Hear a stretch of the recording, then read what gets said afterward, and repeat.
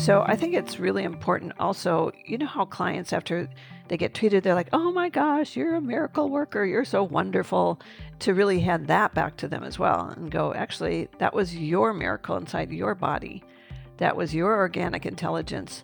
You know, I gave it a little push and it said yes. So that's not me, that's you. I'm Michael Max, and this is Qiological. You're no doubt familiar with the famous phrase, we can't solve the problems of today with the solutions of yesterday. It's an appeal to being open-minded and receptive, and on the surface, it's inspirational and it's promising. But here's the thing. It's precisely our previous solutions that have engendered today's problem. It was our previous flash of insight and inspiration that woke us up to a new possibility. And that solution has been the basis of our success that's brought us to this particular moment with all of its unique challenges. And in grand yin-yang transformation, today's problems are often the result of yesterday's solutions. This is not a failure on our part. In fact, it's a success. But if you think that success means an end to your problems, you're wrong. Because with success comes a new set of higher order problems. And it's hard. It's really hard to let go of what's been working because, well, it's been working so dang well. Up, of course, and to the point where it didn't. And that is when we find ourselves hamstrung by our own good work. Because what got us to here isn't going to get us to there. Take a look at where you're struggling right now, in your practice, in your business, or even relationship. I've found that as much as I like the idea of beginner's mind, the actual experience of it can be downright unpleasant. And it's unpleasant because we have to get all softened up enough to let go of what has previously helped us. I don't know about you, but I know for myself it takes some pretty serious blows of cognitive dissonance before I'm ready to embrace the unknown of beginner's mind and let go of that mantra of if I push just a little harder on this stuff that's helped in the past, then it's going to be okay. There seems to be this gap, a liminal space between working out of the old paradigm and getting some traction on the new one. Our maps and models of the world have to soften and come apart enough so that we can see how our current contradictions are really just two sides of a higher order. We have to soften up enough so that we can get some clarity on how what's worked previously is not taking us in the direction that we want to go right now. This liminal space allows the unfiltered perception of beginner's mind. If you're feeling disoriented, anxious, frustrated, but also with an odd sense of rightness about how it all feels wrong, then you're on the right track. There's no skipping over or fast forwarding through this territory of coming unraveled. Leaning in and letting go of our well-earned sense of stability and accomplishment is part of the terrible contradiction of this time. It's hard to know if things are falling apart or coming together. And here's one thing I've discovered. No, actually, there's two. The first is that there's another side to this phase of liminal change, and it's worth the trip. And the second is that it will give you a more stable fortitude so that you can accompany your patients through their journey as well. In a moment, we're going to get into a conversation about that palpable sense that something beyond words is happening in the sacred space of clinic. David Whyte, the poet and philosopher, started out as a biologist, but found that the language of science wasn't big enough to include what he was observing and feeling about the natural world, and so he turned to poetry. And it's in that spirit that Esther Plattner and I discuss the sense beyond words that often accompanies us in our clinical work. Life, healing, and unfolding requires more. It requires much more than scientific or theoretical language. These Qiological conversations come to you through the generous support of our sponsors and members. All the sponsors here provide helpful products or services that you'll find beneficial in your clinical work. Need to fill up the appointments created by late cancellations? Jane can help with that problem. Mayway Herbs is celebrating the 55th year of their family business. You're invited to make use of their vast library of resources. Concerned about the health of Mother Earth? AccuFast Needles is doing something about that. You can too. And later in the show, listen for a special offer from Andrew Sturman on Diet as Medicine, and the folks at Blue Poppy share some thoughts on the safety of herbal medicine. Do be sure to visit the sponsors page on the Qiological website to take advantage of all the special offers our terrific sponsors have for listeners of the podcast. Hi folks, I'm Yvonne Lau, president of Mayway Herbs. Our family business turns 55 this year, and we wouldn't have gotten this far without the love and support of our community. We're truly grateful and promise you that we'll continue to work hard to support you and your practice. Please visit Mayway.com to find the perfect plum flower brand formula or formulate your own in our dispensary. Our site also has lots of articles, videos, and herbal recipes for you to explore whenever you need a break. And tune into our podcast, Chinese Medicine Matters, for insightful discussions on all things TCM. Learn about treatment strategies and powerful herbal remedies, and enjoy bits of Chinese culture. This month, we're focusing on the treatment of various skin concerns like itchy skin and stubborn acne. And if you're a practitioner, get a discount on our skin health formulas this month too. Just visit Mayway.com. This season and every season, trust Mayway for your health and wellness needs. And as always, thanks for supporting real Chinese medicine. Change is never easy. This is evidenced by the fact that the scales weighing the number of people on the green side of change versus the number of people on the old, hard on the planet ways of doing things are still way out of balance. Our planet is suffering, but our profession has an easier way to shift the scales. The founders of AccuFast Earth-Friendly Needles started with a great needle and then created our industry's first eco-friendly packaging and reusable accessories. They also give back to nature by planting trees. I encourage you to challenge yourself to make the change. Ride the wave of spring yang qi and make the switch by joining me and the multitude of colleagues who made the change. Now you can celebrate Earth Month in April with pride, knowing that you are helping us to tip the scales of planetary health towards a greener, healthier, and healing planet. Visit www.accufastneedles.com to get on board. You've probably already heard me here on the podcast share about Jane, my favorite all-in-one practice management software that helps you to run your practice online and manage no-shows. The team at Jane understands that life happens, and sometimes that means your patients are unable to make their scheduled appointment. If that's the case, a quick and easy way to fill those unexpected gaps in your day is by utilizing Jane's time-saving waitlist management features. You can take advantage of automated SMS text or email notifications to notify eligible waitlisted patients that there's an opening so they can easily scoop up an available time. If you know you're ready to sign up, you can mention the show or use the code Qiological for a 1-month grace period on your new Jane account. Visit jane.app to get started today. We'll be getting into that in a moment. You know, a podcast is really a two-way conversation in slow motion. While it looks like a broadcast, what I've noticed is that as people listen and talk about the shows here, there's a conversation that slowly ripples through our community. I am grateful to all of you for listening and sharing the podcast with your friends. If you'd like to show some support for Qiological, please leave a review on iTunes and write a few words about how the podcast has been helpful in your practice. You can also become a Qiologician and support the podcast with a monthly or yearly subscription. I deeply appreciate all the support I receive in this endeavor, and I wouldn't be able to do this without you. In addition to the satisfaction of knowing that you're helping to keep everything in motion here at the Qiological Sound and Motion Laboratory, we also have some extra content and goodies for our members, including a complimentary podcast course every year for those of you with an annual membership.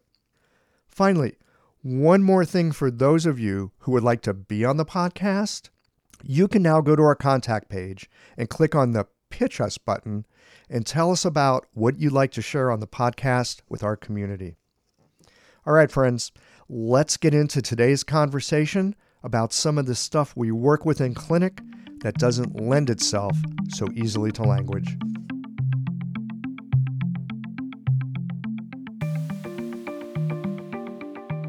Esther Plattner, welcome to Qiological. Thank you, Michael. I'm so honored to be here. I'm delighted to have you. We've talked a bit about getting you on the show. We've had some contact through some Sa'am classes and some other conversations. And one of the things that's come up in our conversations is that there's this kind of thing that happens in clinic, right? Like, I mean, we're doing our treatments, but there's like something that can happen in the room. Yes, absolutely. I think that we all feel it. And the reason that we can't really define it is because it's not something of the 3D world. It's not something that really belongs to words. You know, we have the advantage now that science is kind of caught up to our medicine.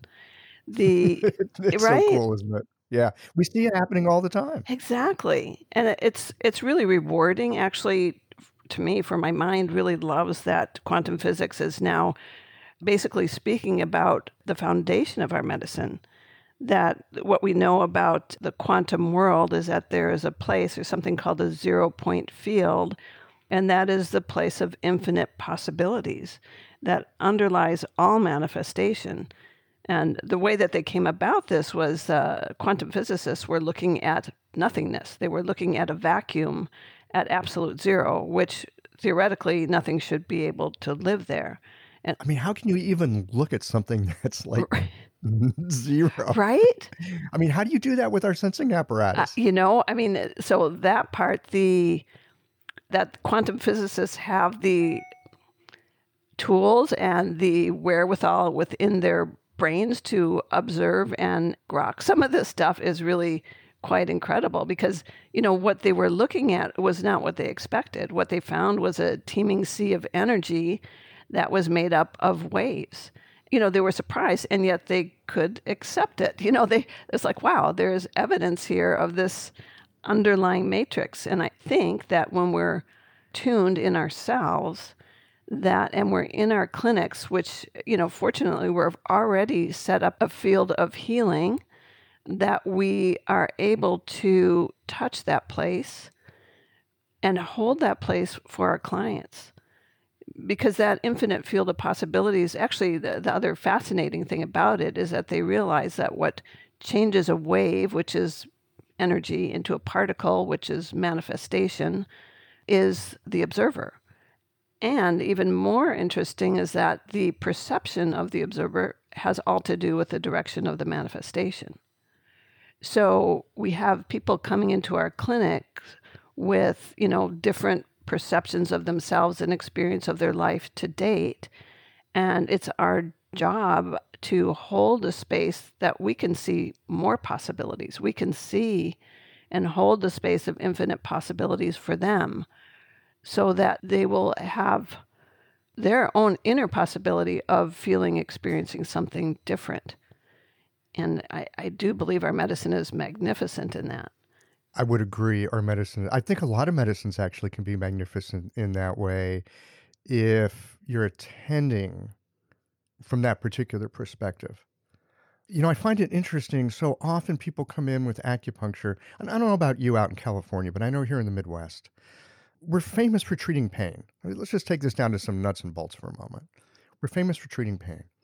Often people don't know that acupuncture treats many, many other things. Pain is their ticket in, right? It's like a simple thing. It's like, I want my knee fixed. I want my knee not to hurt.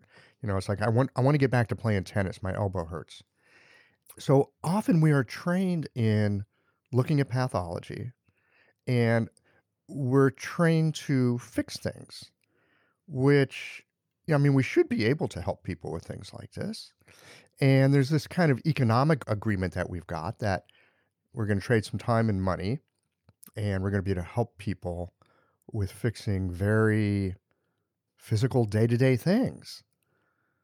And yet, I find so often people might have something going on with their knee, and yet there's all this other stuff that's attached to it. Right. I think that's where we have a huge advantage. I mean, consider even if someone just comes in and they have a knee problem, and our intention is to help them feel better. But you can't really do Chinese medicine or Asian medicine without creating some kind of balance, right? Because each time we put a needle in, it's like we're throwing a pebble in the pond of their field. And so each point has its own resonance. And it's not going to just heal a knee. It's going to send out a wave of resonance that is more harmonic than the one where there was pain. And I think that's just such a huge gift, because we are in body, mind, spirit medicine. And it's a wonderful entry, right? Like you might just enter, the person comes in, my knee hurts. And we're taking a history, and there is all this other stuff. And we may feel that they're open to seeing a bigger picture, but let's say, for instance, they're not. And that's okay, because when we start working with our needles and we help them resonate at I'll say a higher level or a more congruent level, if you don't have your focus on pain, then there's more space for other things to happen. The focus on pain really puts us in a real small focus, right? It's like a convergent focus. Like I am focusing on my pain, I hurt. That's not really a space of feeling open-heartedness, and there's a big world where people I can connect to. It's, this is me, this is my pain. And as we dig a little deeper, we might find that it is connected to many things. It might be an earlier injury. It might be some emotional energy that got stuck. It may be many things, but yet we've been given a doorway to enter in with that person to create more expansiveness in their field. Well, I'm thinking too, something you just said a moment ago about how there is this field of possibility. The observers observing collapses the possibilities into one reality.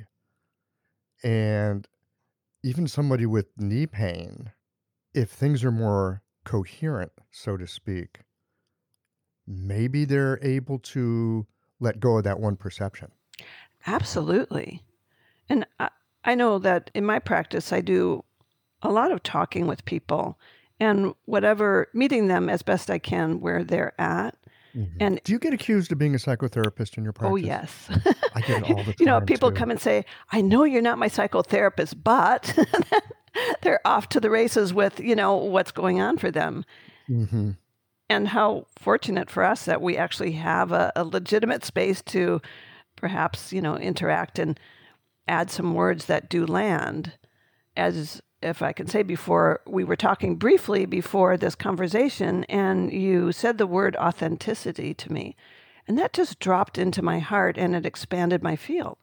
And I think that happens with our clients, with our needles, but also with our words.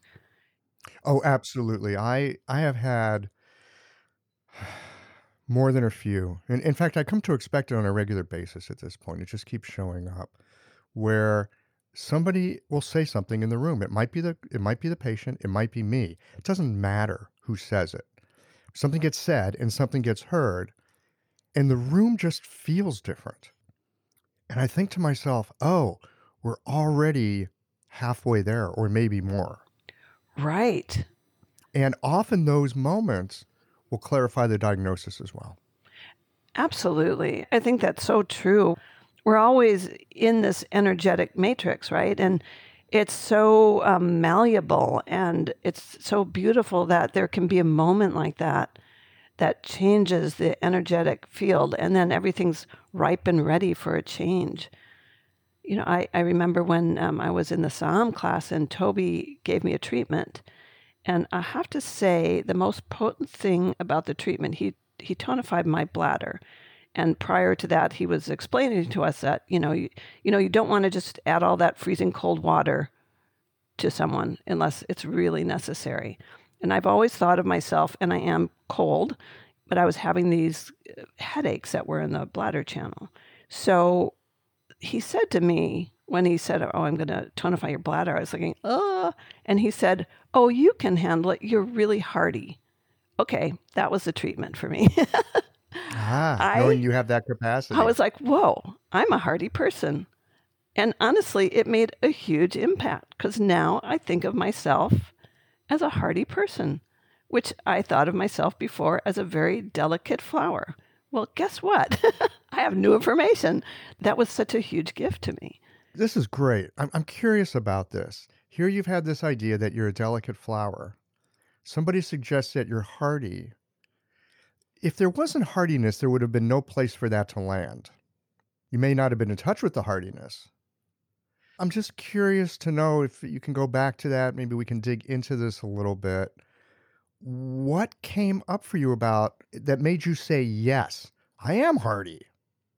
How did you know that was true? I think you said it because it is true. When things land that are true, that's when we feel that shift and change in the room. You're not being talked into it. It's because it actually is there and it's named. Yes. You just go, oh, yeah, right. And I must have had some fertile ground for that seed to land and sprout so quickly. And it's partially my trust in Toby. And what happens when we land on something that's true, which actually, when you think about it, each one of the acupuncture points are a particular resonance to wake up a truth inside of us. So, ooh, I like that idea. Yeah.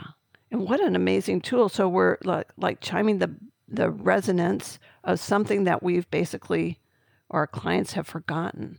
And we're waking up that truth inside them as that needle resonates that particular frequency. I mean, we have such a host of beautifulness in that. I would say one of the greatest things about my 5-element training, the Worsley style, was learning the spirit of the points. Because then, like Kidney 6, illuminated sea, that helps to illuminate just not the clarity of our water element, but the clarity of our vision. I was like, wow, that's a whole nother feeling for the point. So as I needle that point with the recognition of what that vibration, what that resonance, what that information is adding to the system, then I can also hold that better for the client. I can add that information in with my own knowingness, I guess it would be, my own feeling for acknowledgement of that truth that already exists inside them. Yeah. Well, and I think too, our familiarity with certain points, I think we all get friendly with certain points. We kind of get them. For example, lung 6 is a good friend of mine. I use lung 6 for all kinds of different things. I kind of get what it can do. It can do a lot of different things. It can open up the lung. It can open up the large intestine. It's very good at clearing different kinds of stagnation. It shows up a lot in my practice. And it's because I've got this certain kind of affinity for it, I guess is probably the best way to say it. Yeah, that makes sense to me. There's probably something about it too that is very useful to you personally in your body. Yes, exactly. There is that. Yeah, right? Because you have the experience of that point in your body. I think we get to know first the stuff that we know, in a way. Yeah. Yeah. Yeah, and that, it's one reason I love to learn, because I find that I can get used to something or habitual if I don't keep kind of inspiring myself with new ways of looking. It's not so much the information, though I love the information. It's like, oh, let me look through this window and see how that looks. And let me look through this window. And hopefully not getting too tangled up in the logistics of it, and still holding my perception of the field, of the quantum field, so that I'm listening, but yet being able to apply those tools in a really effective way. You really have fun with this stuff, don't you? I do. It's really obvious. It's, what a great field we're in. We get to tinker in people's energy fields, in a way to create, in the best of our ability, to create more harmony and resonance. We get to, in that process, organize ourselves more deeply. We get to put drops of, hopefully, goodness, more healing for the planet. Every time we treat a person, we're not just treating a person, right? We're treating their ecosystem and how their ecosystem works with their friends, their families, partners, associates, and on and on. And so the only way that this world is going to survive, I believe, is if we all get together and somehow become more resonant and more whole. And so we we can do our little part in that every time someone comes in, and it's mutually beneficial for us as a practitioner and for them. And so we're in a kind of a sustainable field. Hello, everyone. Andrew Sturman here. I've been working with clients in Chinese medicine dietary therapy for over 2 decades in New York City. My focus is beautiful, simple, delicious, and health-supportive home cooking. Good meals can be inspired by the strategies of classic herbal formulas so that each meal is infused with medical intention from appetizer to dessert. This requires an understanding of the energetic properties of grains, vegetables, meats, fruits, and more, and knowing which foods are moistening, drying, building, clearing, warming, or cooling, as well as their directionality. I've organized these teachings in my 2-volume book series, Welcoming Food, where you can learn this theory, practice it in your own kitchen, and love doing so. See the positive reviews and incredible testimonials from practitioners and patients who've brought this material into their own kitchens. Welcoming Food Books 1 and 2 can easily be found online, and if you'd like to follow me on Instagram, where I'll be posting cooking tutorials, you can find me at Welcoming Food. Back to you, Michael. Thanks very much. We have been using this term field, and I'd like to dig a little deeper into that because some folks may not know exactly what we're talking about. So if you can give us a little bit of background on your sense of field, where it comes from, and how you've found your way into this. This is not something that we get in, Chinese Medicine 101. Probably don't hear about it in Chinese medicine school. Tell us more about how you came to this, and then we'll get more into, later we'll get more into how it informs your work. But where does this come from? So I actually think it comes from practicing our medicine. When I started reading a bit about quantum physics, I was tickled, like I said, because I found that it really does give explanation to the way energy works. I mean, a field in itself is just a region of influence. I like that definition. A region of influence. Yeah, and so there are multiple fields, right? Like if you walk into, we feel this all the time, right? We walk into a space and we have a sense about it. It has a field of energy. It has a field of influence. And we're sensing that. So I've always been really liking the sense that, when people walk into my office, it's called Inner Spring Center for Health. When we designed it and came up with that concept, I wasn't really talking about a field in those words, but I was recognizing that I wanted a space where people would come off the street and feel that they were in an inner spring. They could walk away from their lives for a minute and have a different experience. So it seemed like a very natural kind of continuum to when I started reading about quantum physics and going, whoa, we are quantum physicians. I mean, this is what we're doing. When I started looking more into the 0-point field, I mean, it really is not different than the Taoist kind of principle that there's an intrinsic order of nature that underlies everything, that organizes and unites and informs all manifestation. So to me, that is really the same thing. There are people that I've kind of studied with and followed, like Lynn McTaggart. She wrote a book called The Field. That's a wonderful book. It's really discusses the evolution of quantum physics. And so as I read it, again, I was just like, wow, this is what our medicine is made of. It's I won't call it a fun book. Exactly. It is, but there's a lot of information if someone's interested in how quantum physics developed and also the numerous experiments that were done by scientists that were also pretty skeptical about something existing. And this was like 100 years ago. Oh, yeah, I think, yeah. It's amazing to me that 100 years ago, there were people that were on this threshold of going, oh my God, the universe is weirder than we could even imagine. Right? I mean, I think like 1925 was kind of the birth of quantum physics, and that was a long time ago. No, it's 100 years is, well, in our lifetime, in a human life expanse, that's a little while. But in in the big scheme of things, it's the blink of an eye. That's true. And it's so curious to me how the hardest of the sciences, physics, down at the quantum level, they're looking and going, it's potential, it's not a thing, and yet it hasn't really filtered down into medicine or business or relationships. I mean, there's so many places it hasn't quite filtered down into. We still, by and large, are hanging out with that Newtonian, we're just looking at formed reality. Yes, it is surprising. And I do think, not to sound too woo-woo, but as we're in the Aquarian age, it's time. We know that there's so much polarization right now in our world. And so rather than things coming together and the yin and the yang being interdependent in the way that makes for health, we're having polarization.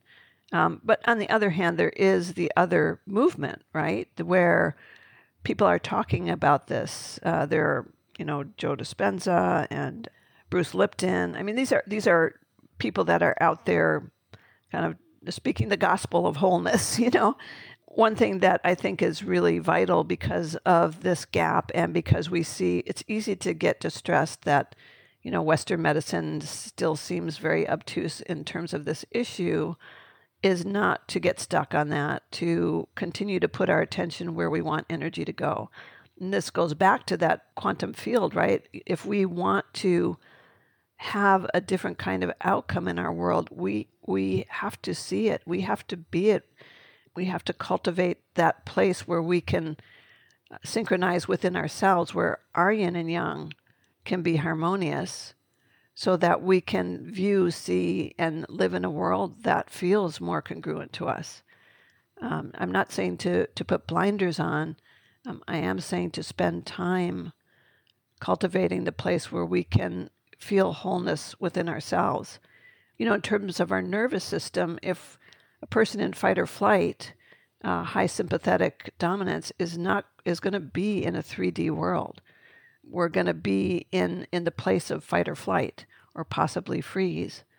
The only way to really grow, shift, change is to go back into that deep parasympathetic resting state. I think you know about the polyvagal theory. Yeah, it's been a couple of guests lately have been talking about it on the show. It's come to my attention in about the past year. It's extraordinary. It really is. And it's extraordinary for me in several ways. One is that we're already wired with everything we need to experience these states of oneness, including in the nervous system. So the polyvagal is a binary system within the parasympathetic nervous system. And there's the ventral vagal, which interestingly enough innervates the facial expression, circulation to the face, heart, and lungs. When we're in that place of, it's really experience of safety, we are able to sit in our hearts, expand our hearts. It regulates the breathing and it brings expression into our face. And then the dorsal vagal is actually innervates below the diaphragm. And if it's working by itself, you can see a state of freeze, collapse and freeze. However, when the ventral vagal teams with the dorsal vagal, then you have the state of meditation, which is kind of this balance of inward quietness as well as relationship outward. And to be able to cultivate that state, and it really is a state that is in our physiology, that allows us to come into the place where we are more harmonious, we're more radiant, where we are able to live in the home of our heart. I mean, when you really think about in Chinese medicine, what is the heart?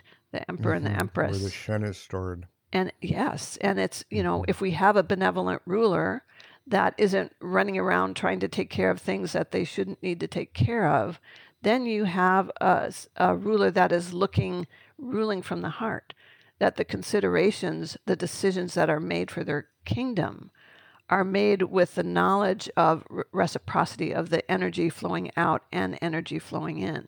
something that is beneficial to everybody. I mean, this is the state to cultivate.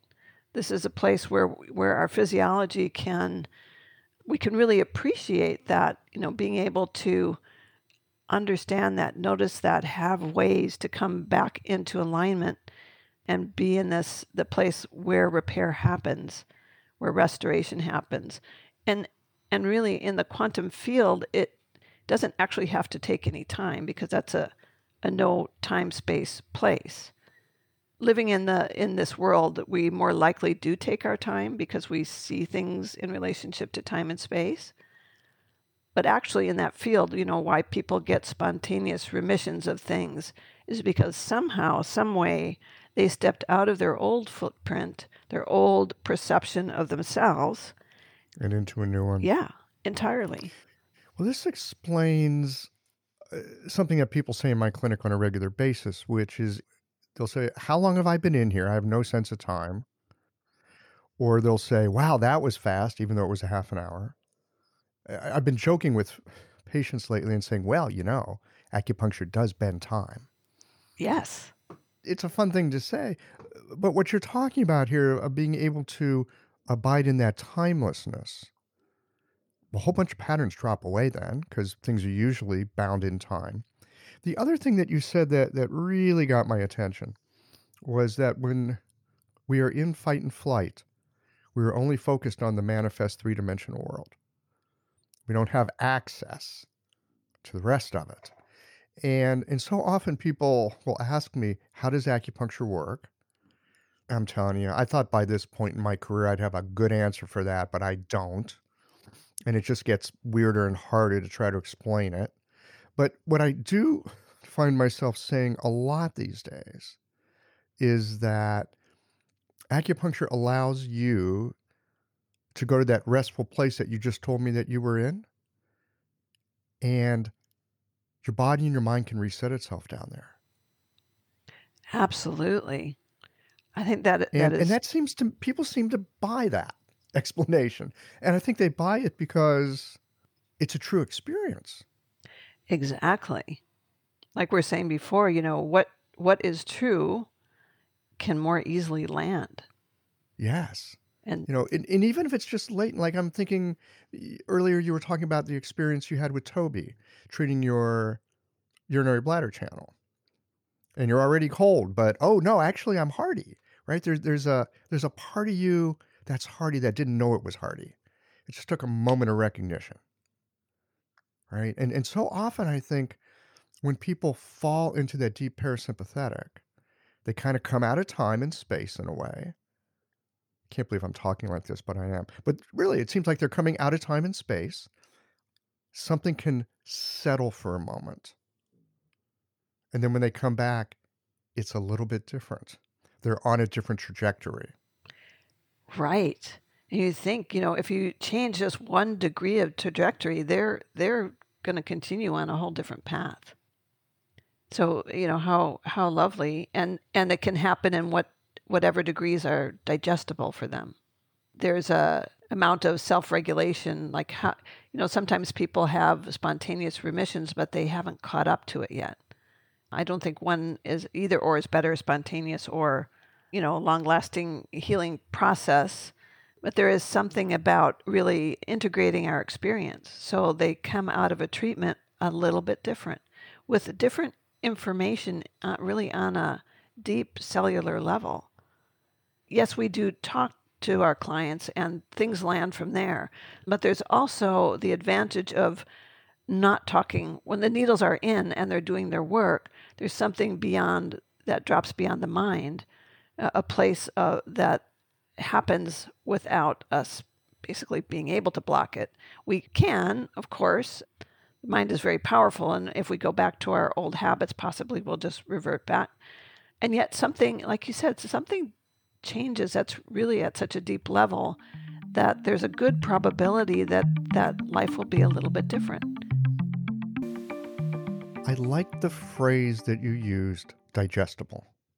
And I think this is important because most systems, all systems of life, have this homeostasis.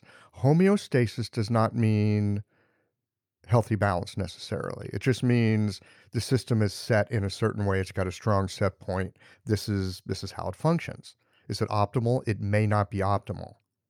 This is where I think like dosage and digestibility, so to speak, is important, because if you push too hard on the homeostatic mechanism, it's going to bounce back, and it's going to bounce back quick.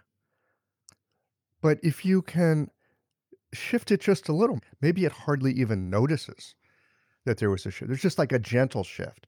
And it's, again, digestible, able to take in. It's like, oh, I can make that part of me now. Now you've got a slightly different homeostatic balance. Whereas if you're asking the system to make a gigantic leap all at once, well, there are those people that have spontaneous remissions. But I would think by and large, that homeostasis that keeps all of us going is going to push against that and bring up some resistance. Yeah, I agree. We have to be able to digest our experience in order to make it usable to us, right? To distribute the nutrients that we get from that. When someone is highly traumatized, really their homeostatic mechanism usually gets busted up. So sometimes the first step is just having people recognize that the compensatory mechanisms that they've chosen up to date were very useful to them, even though they don't appear to be. Let's say even someone who smokes, and they're like, I shouldn't be smoking. I don't know why I do this. And the place to always start, I find, with people is to accept what is. Like to come to some embrace with ourselves that at every moment we are doing the best we can. And then there's so much potential for new things to happen.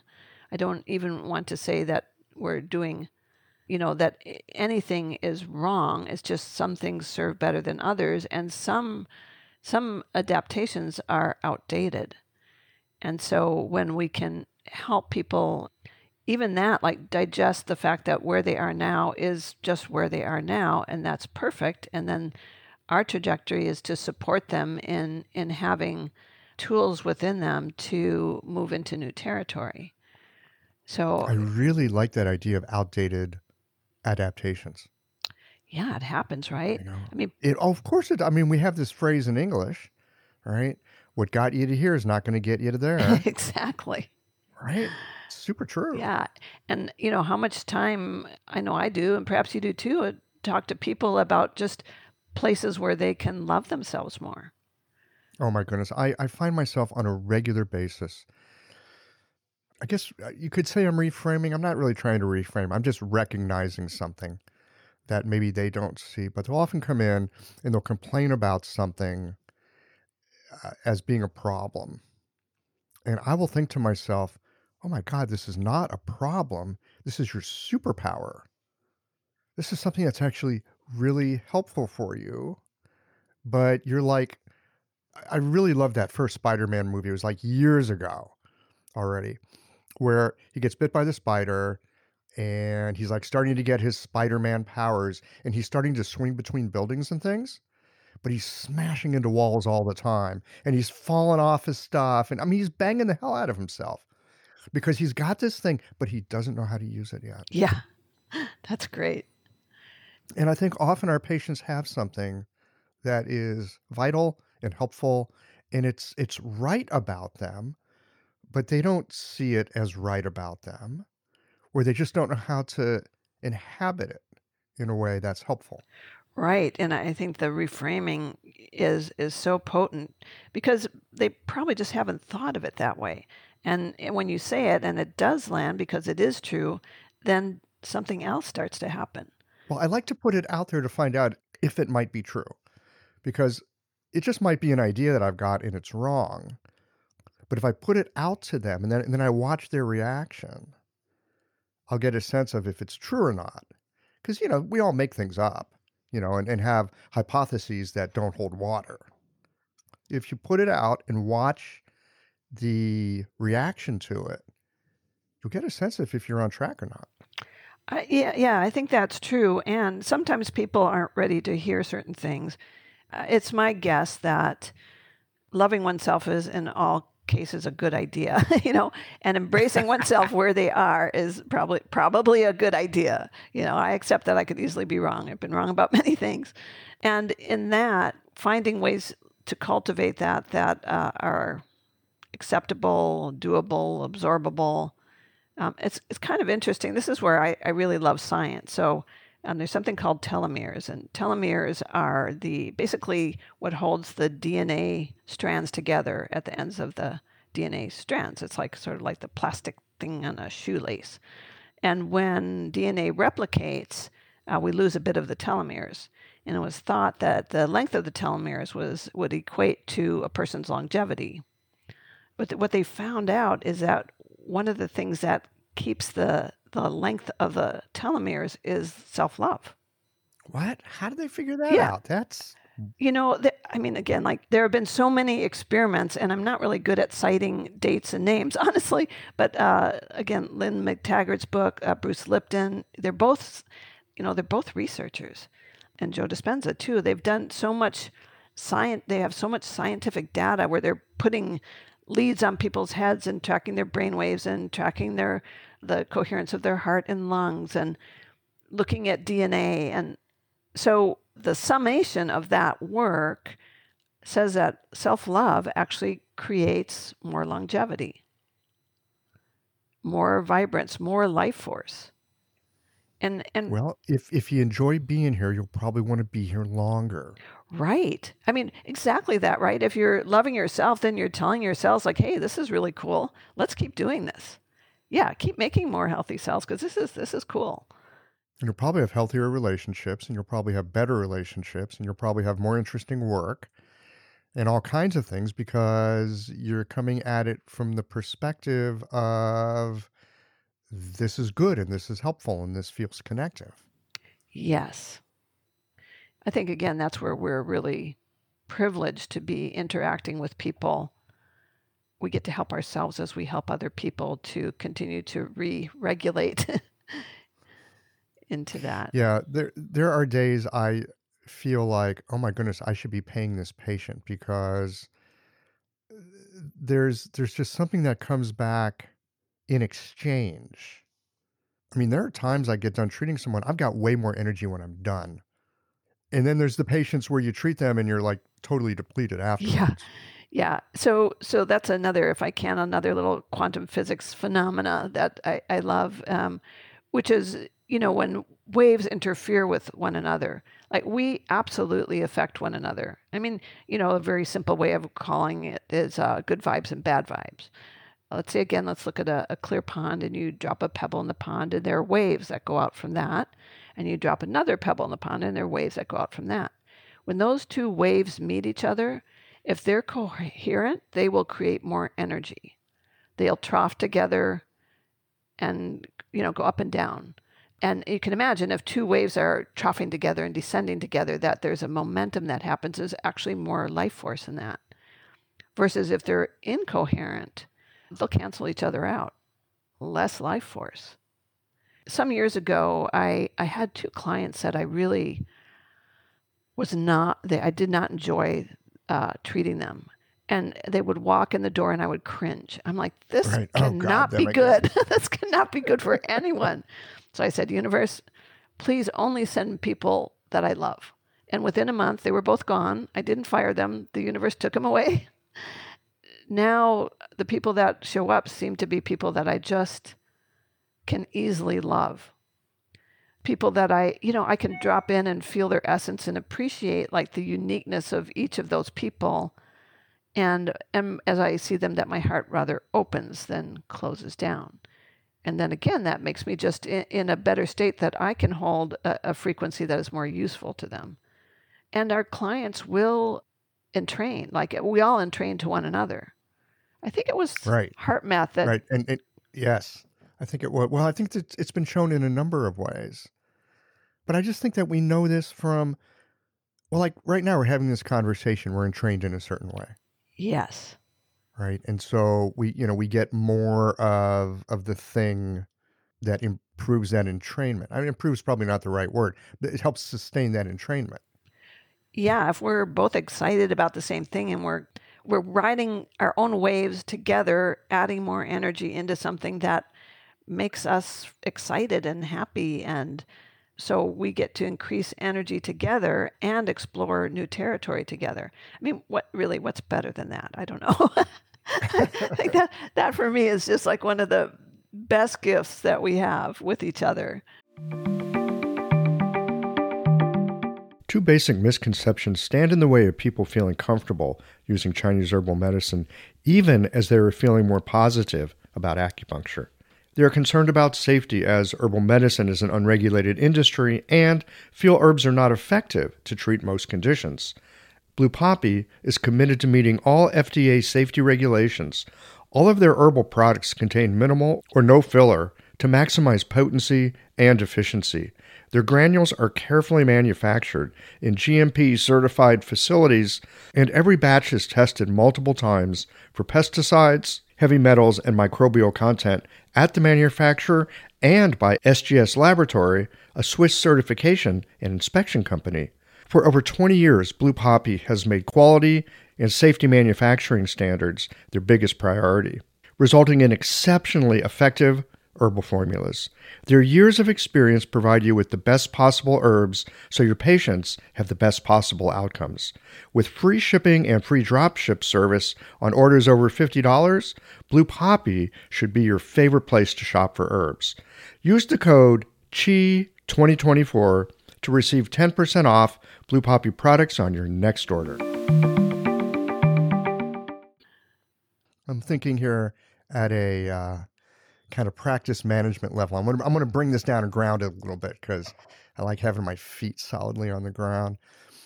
I remember earlier in my practice, I had this idea that, I can treat anybody and I want to treat anybody. I got this great medicine and I can heal the whole world. And I think within the first 5-7 years of practice, that got beaten out of me by the universe. I mean, that really got beaten out of me. I had some real crazy people walk into my clinic, partly because it was downtown at the Pike Place Market in Seattle. And so there are all kinds of interesting folks that would come by. And some were really not the right fit for what I do or what I'm capable of, for that matter, or what would be helpful for them. I learned through experience painfully gained that there are certain people, and I just cannot help them. I cannot help you if you are schizophrenic. I can't do that. And I would learn to recognize people as they walked in the door. There'd just be this feeling. And I could recognize it's like, this is someone that I can't help. And I would just move them right out. I would just like walk up, greet them, have a word or two, and shuffle them along. Good for you. I mean, seriously, good for you. And I only learned that because one day I let one of those people talk to me for an hour. I had to close early and go home. I mean, I was wiped out. And I realized after that, there's this energetic fit that if it's there, then I can work all day. But there are folks that, because it's not a fit, you're talking about how waves cancel each other.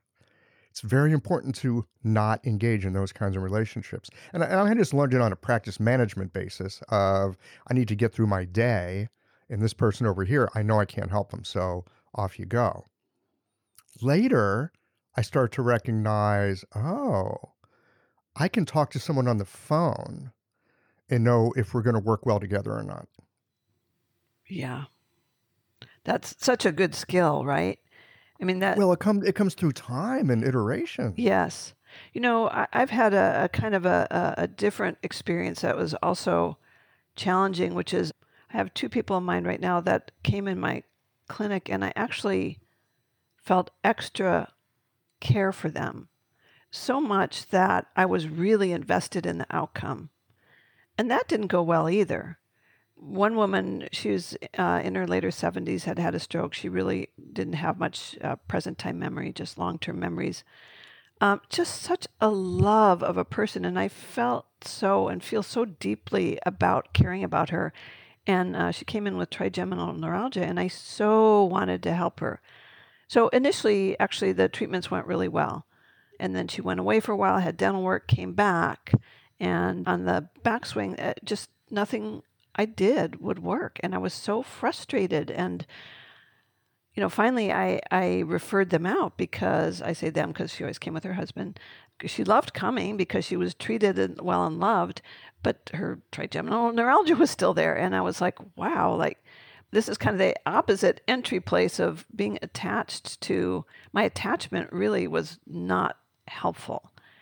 It's kind of interesting, and it can go, I think, from either door. Like we aren't going to be able to maybe disappear their pain, or whatever they come in for. There is this kind of healthy respect, right, to interact and let it go and let their path be their path. And you're right, some people just we aren't a good fit. And how lovely that you know that so quickly. Well, I do now. Yeah. It got beaten into Yeah. me. that works. It got beaten into me. Yeah. But, you just brought something up, and I think this is very helpful. Attachment is most likely going to get in the way. We can have appreciation, we can have connection, we can have love. Attachment, I have found, generally will cause problems.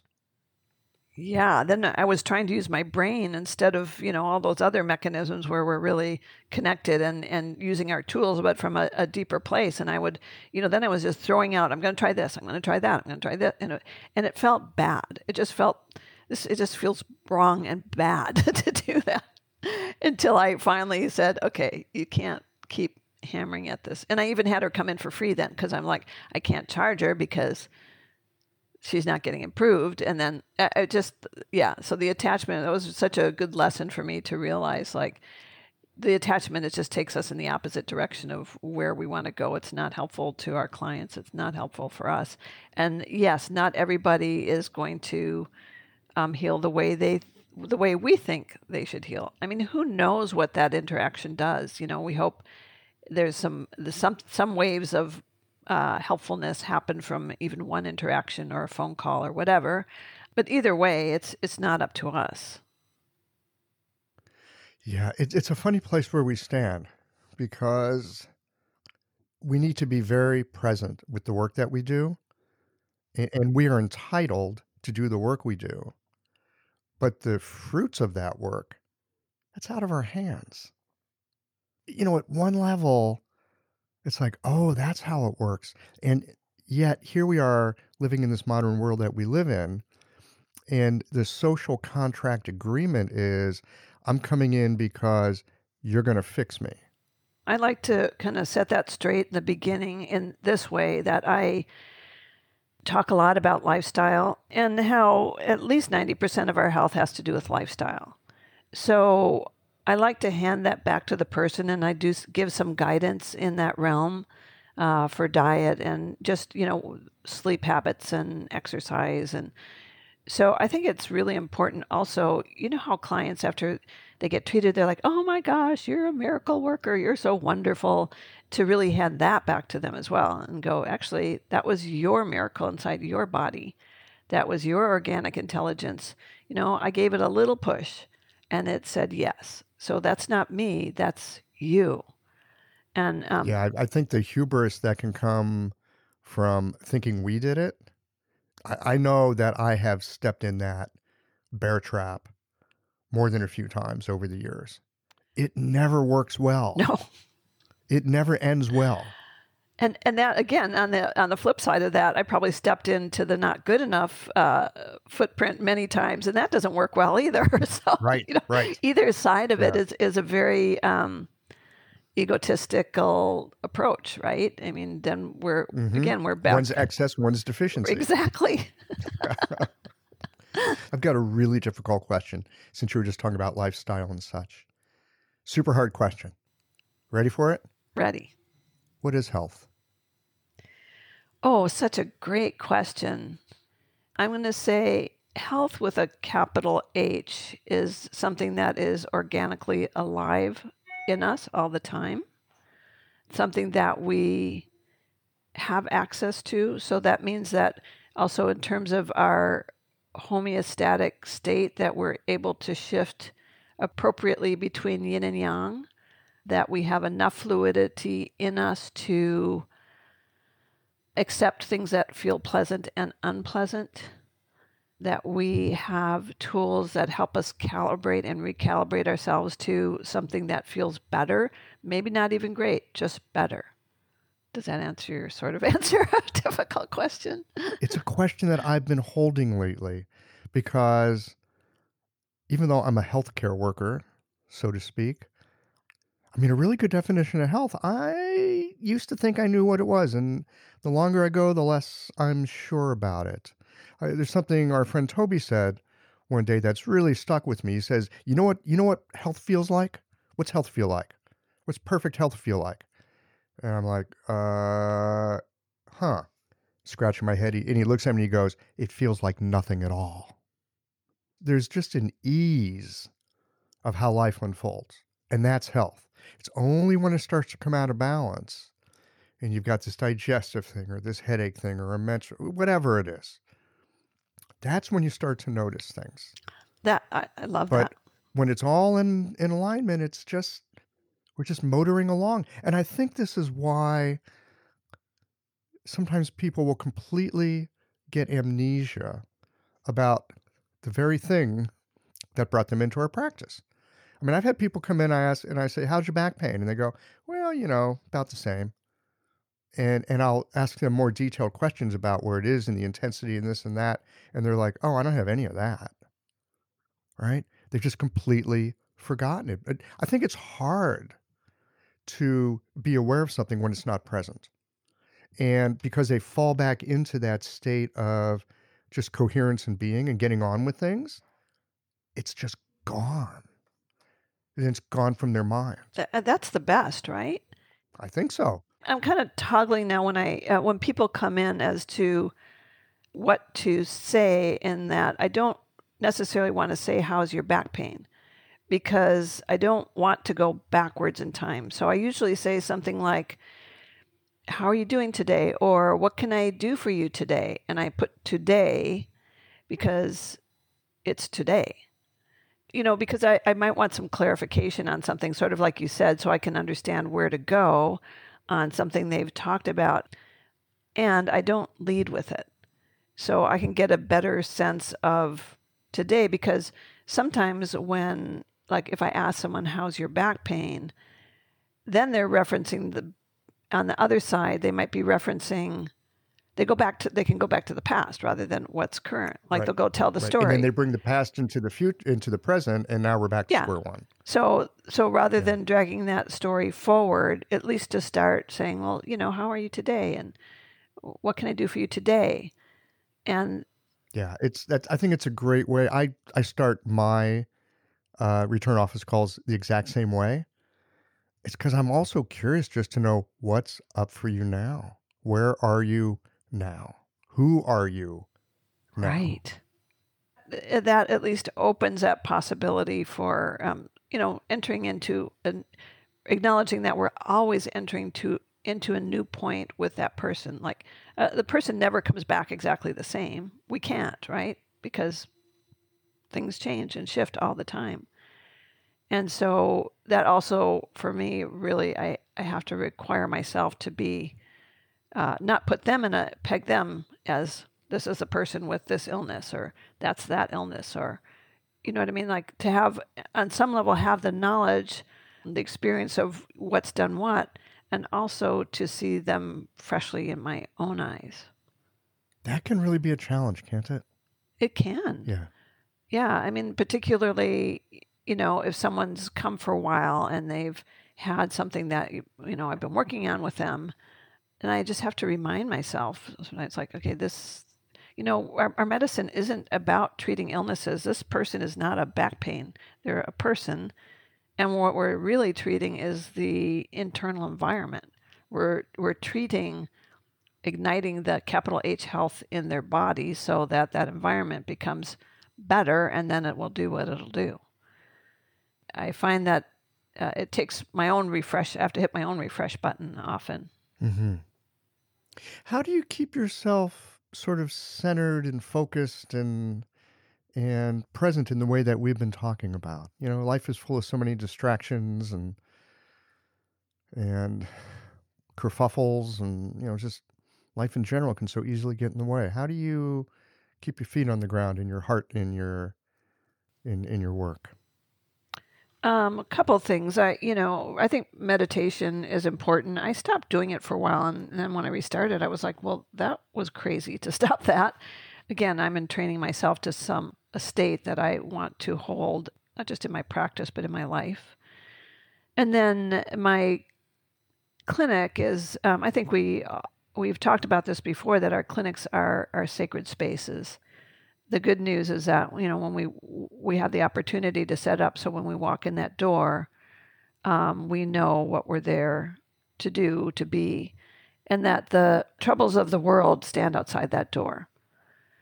Part of that practice inside the clinic for me is using something I learned in my cranial sacral work, and that's called practitioner fulcrums.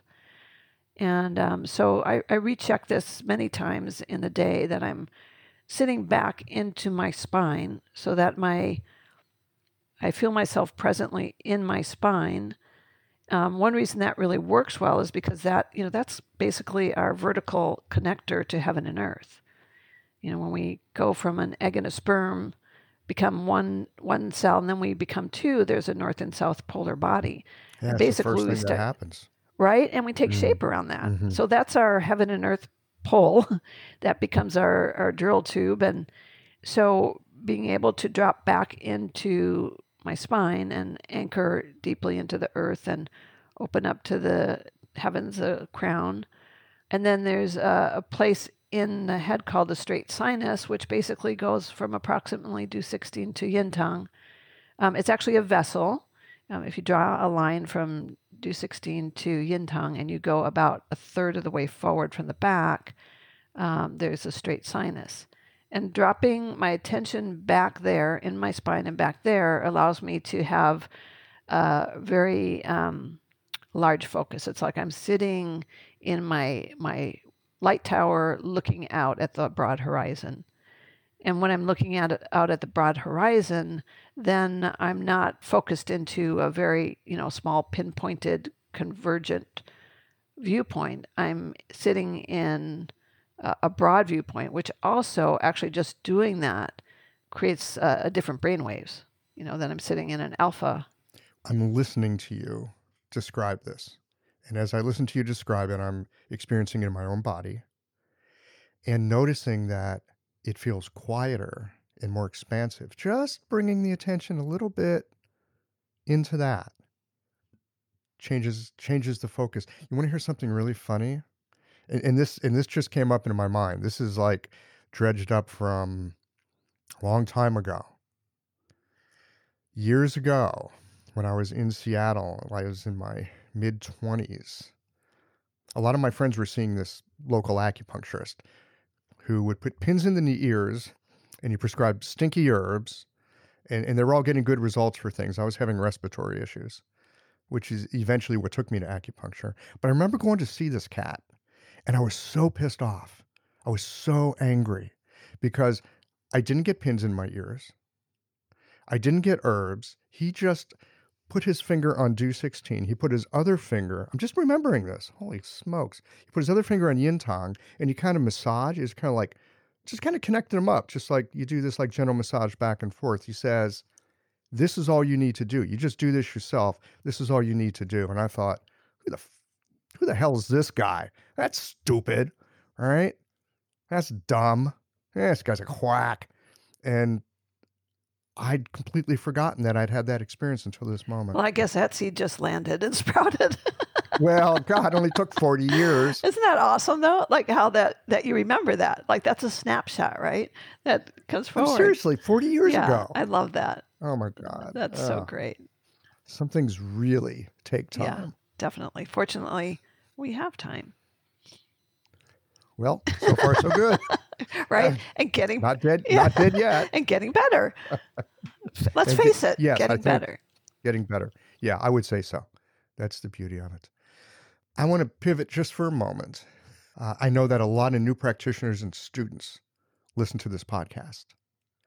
And I'm wondering if there's something in what we've talked about today that you could sort of distill and share with new practitioners about what we've been talking about today and how they might be able to start working with themselves to work in this way, to be aware of these fields, to be aware of themselves, and how they might be able to bring this sense of connection into their practice. Absolutely. I think, first of all, to realize that the studying part is really important. In time, that becomes more second nature, and that as important as that knowledge is our cultivation of our own energy. So spending time, however one does that, whether it be meditating, being in nature, to make sure to put that in as part of our path to being good practitioners.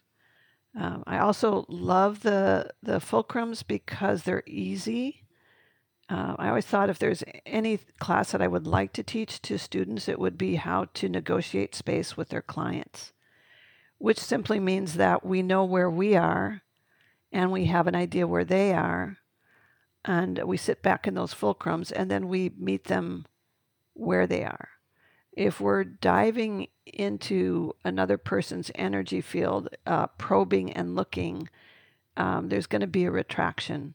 If we're sitting back and we're sitting in the broad horizon and allowing the information to come to us rather than go after it, I think we get much better sight, much better information.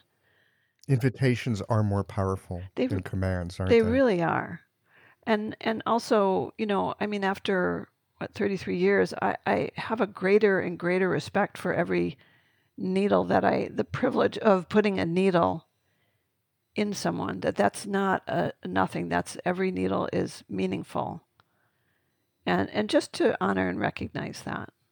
Well, thank you so much for sitting down for this conversation today. It's always a delight to hang with you, and I appreciate the time that we got to spend together today. Thank you, Michael. I so appreciate you and what you offer and your authenticity and evoking that in us and having these wonderful discussions for our field. Thank you so much.